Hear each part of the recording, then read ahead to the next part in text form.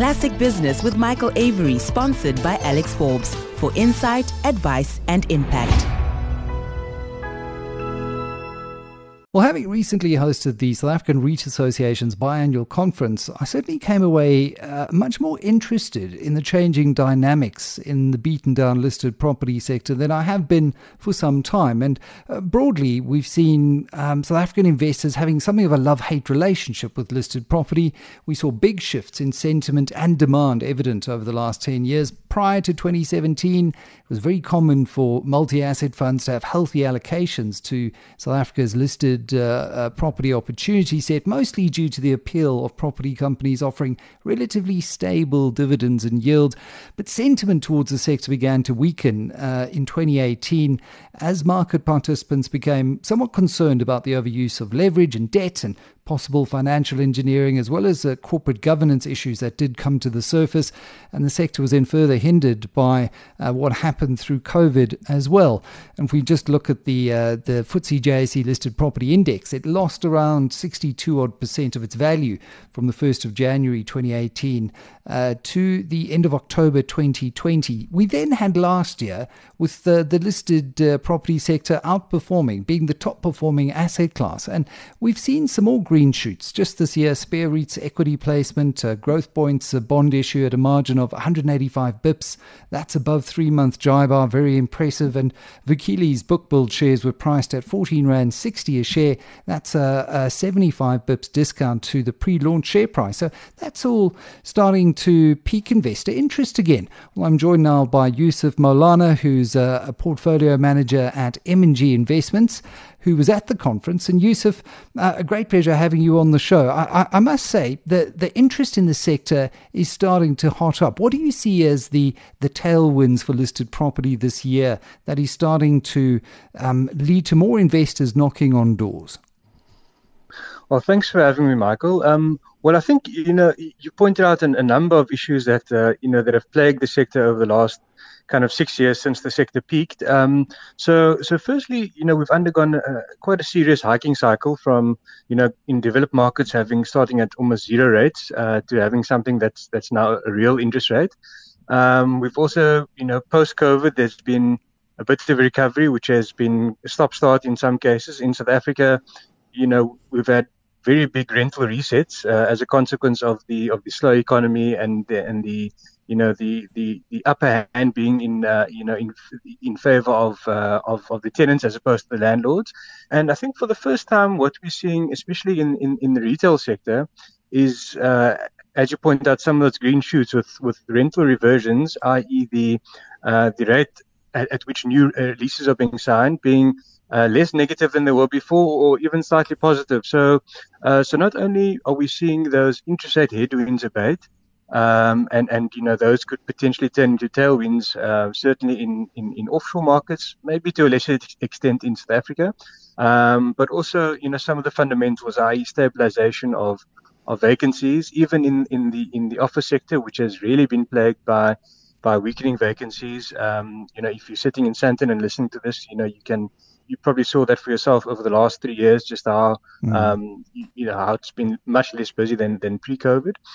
So a number of, firstly, interest rate headwinds, and then the fundamentals are improving ever so slightly, Michael. I think almost imperceptible to some because it is still slow going, but just the potential for us to have reached a trough, I think that's getting investors a bit more excited. Yeah, well, and the reason being is because what we saw towards the back end of last year is just how quickly sentiment can change in the market and how quickly prices can almost re-rate. And so you don't want to be getting in too late. You almost want to be timing this a little bit more accurately in order to ensure that you enjoy some of that upside re-rating when it does happen. And as you say, 6 years of being beaten down and many of the counters still trading at deep discounts to their net asset value. There is still some way to go, though, and often, and you can see it on FinTwit, for example, there's a lot of skepticism around valuations, for example, and whether or not the internal valuations of one's property portfolio are truly accurate. Do you think valuations and that deep discount to NAV are going to start narrowing? Do you see the expectations of the market and what the property management teams and boards are valuing their properties at starting to converge somewhere and finding some agreement on valuations? Well, I think I sympathize with some of the arguments on FinTwit. I guess the big question is, which way do those values convert? Do the share prices go up, or do the values come down? And I think I'm probably on the latter part of that argument, Michael, for the simple reason that we have seen aggressive price moves or aggressive moves in interest rates, yet the rate at which income is capitalized to arrive at the final valuation for the properties haven't quite moved at the same rate. And that would imply that the valuer's assumptions of growth have actually gone up, which we know can't be true because the economy is still quite slow. So my sense is that we could still see values be potentially flat in the absence of market evidence, and I think just the potential is for rentals to grow, and then hopefully. To save the valuers, any embarrassment, the values will grow into their current valuation. But, certainly we haven't seen large, all the malls and offices that have transacted have been relatively small ticket sizes. I think Hyprop has transacted on a big mall in Cape Town recently at probably a sub 8 yield. So I think that gives you some indication. But I think those are all asset specific. I think the overall market is probably one. I would probably conclude that valuations are still above where they should be relative to kind of a clearing level. If we look at the sector, it has consolidated to some extent and has kind of almost hit a plateau. If you look at it over the last few years in terms of the number of listed REITs, there was a big push into Central and Eastern Europe and going offshore. That's certainly tapered off quite a bit as well. Where do you see the potential for any M&A activity in the property sector? Because if we do start to see rentals ticking up and maybe valuations coming down to more realistic levels, surely there have got to be opportunities. Where do you see those in the sector? If we're to look at the subsectors, office beaten down, retail's very interesting, industrial. In the US, you have much more specialization. Do you see us maybe going in that direction where you get ultra niche type REITs? So I definitely think that is where the opportunity lies, is in some of those specialized and niche type REITs. So we have seen an element of that with companies like Storage listing in South Africa, a very entrepreneurial management team which has started the business and grown it organically. So there is an element of that, although I think one could argue that the REIT market, the capital markets that follow the REIT market are not that deep enough yet to provide scale to a niche planes.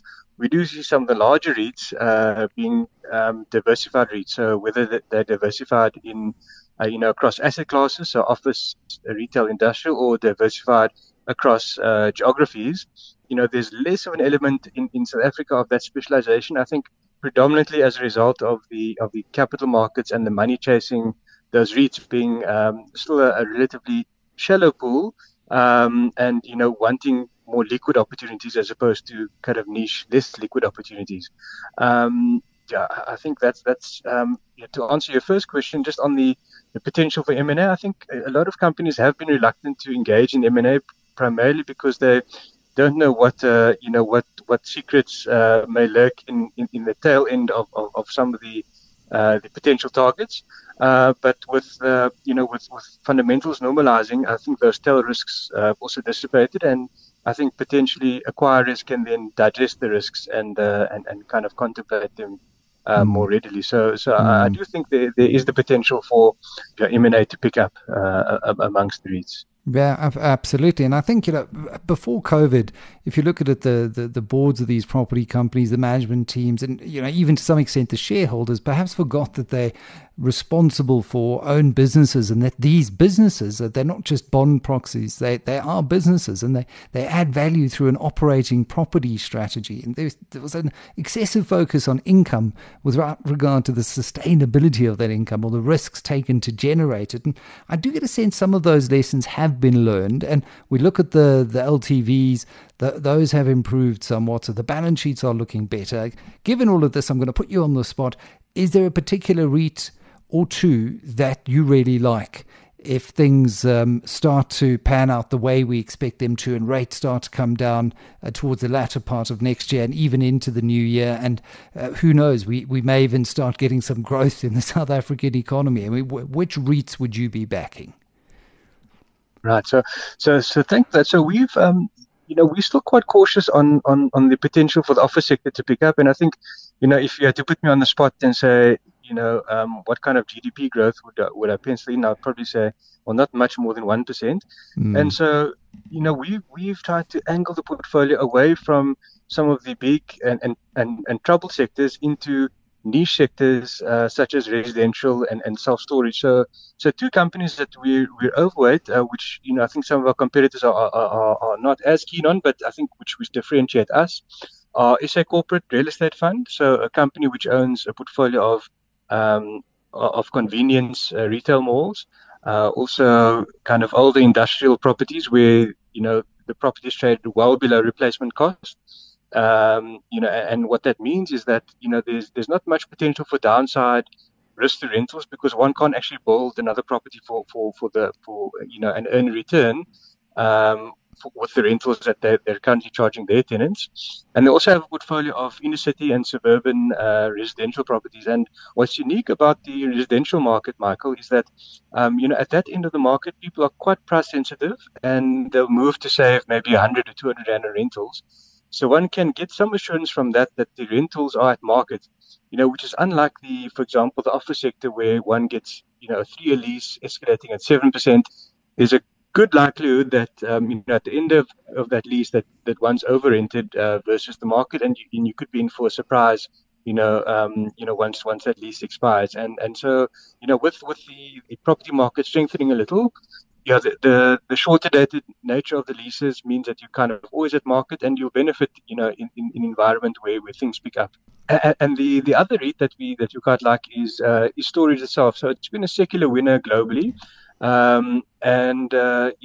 What we like is that it's a very low capex sector. So if one thinks about your home, where are you most likely to spend a lot of money, and where you're likely to spend the least amount of money?